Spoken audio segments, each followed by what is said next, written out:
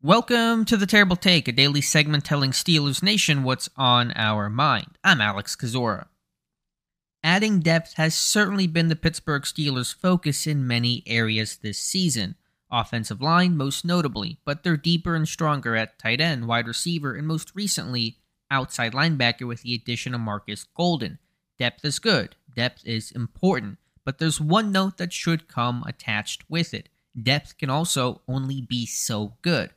Ideally, you want perfect players as next man up, to be 2 deep, 3 deep, to protect yourself against any worst-case scenario. The reality is, though, that's hard to do everywhere. You only have so much money, so much capital, and some players choose the chance to compete somewhere over the depth role. You can't just wave a magic wand and get starting caliber players to come sign in Pittsburgh to be backups. It's hard to get a stud pass rusher to sit behind TJ Watt and Alex Highsmith. It's why you turn to a 32-year-old Golden who clearly was not getting starting chances anymore. Depth, it's about picking your spots, what's most important in the NFL and to your team. Build depth at quarterback so one injury does not completely derail your season.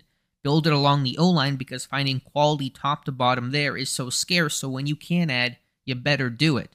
Build it at outside linebacker because of how vital that is to the Steelers' defensive success.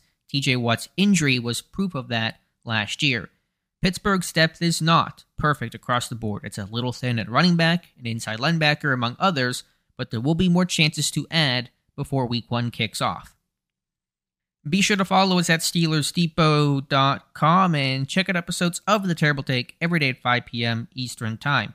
And check out The Terrible Podcast with myself and Dave Bryan every Monday, Wednesday, and Friday.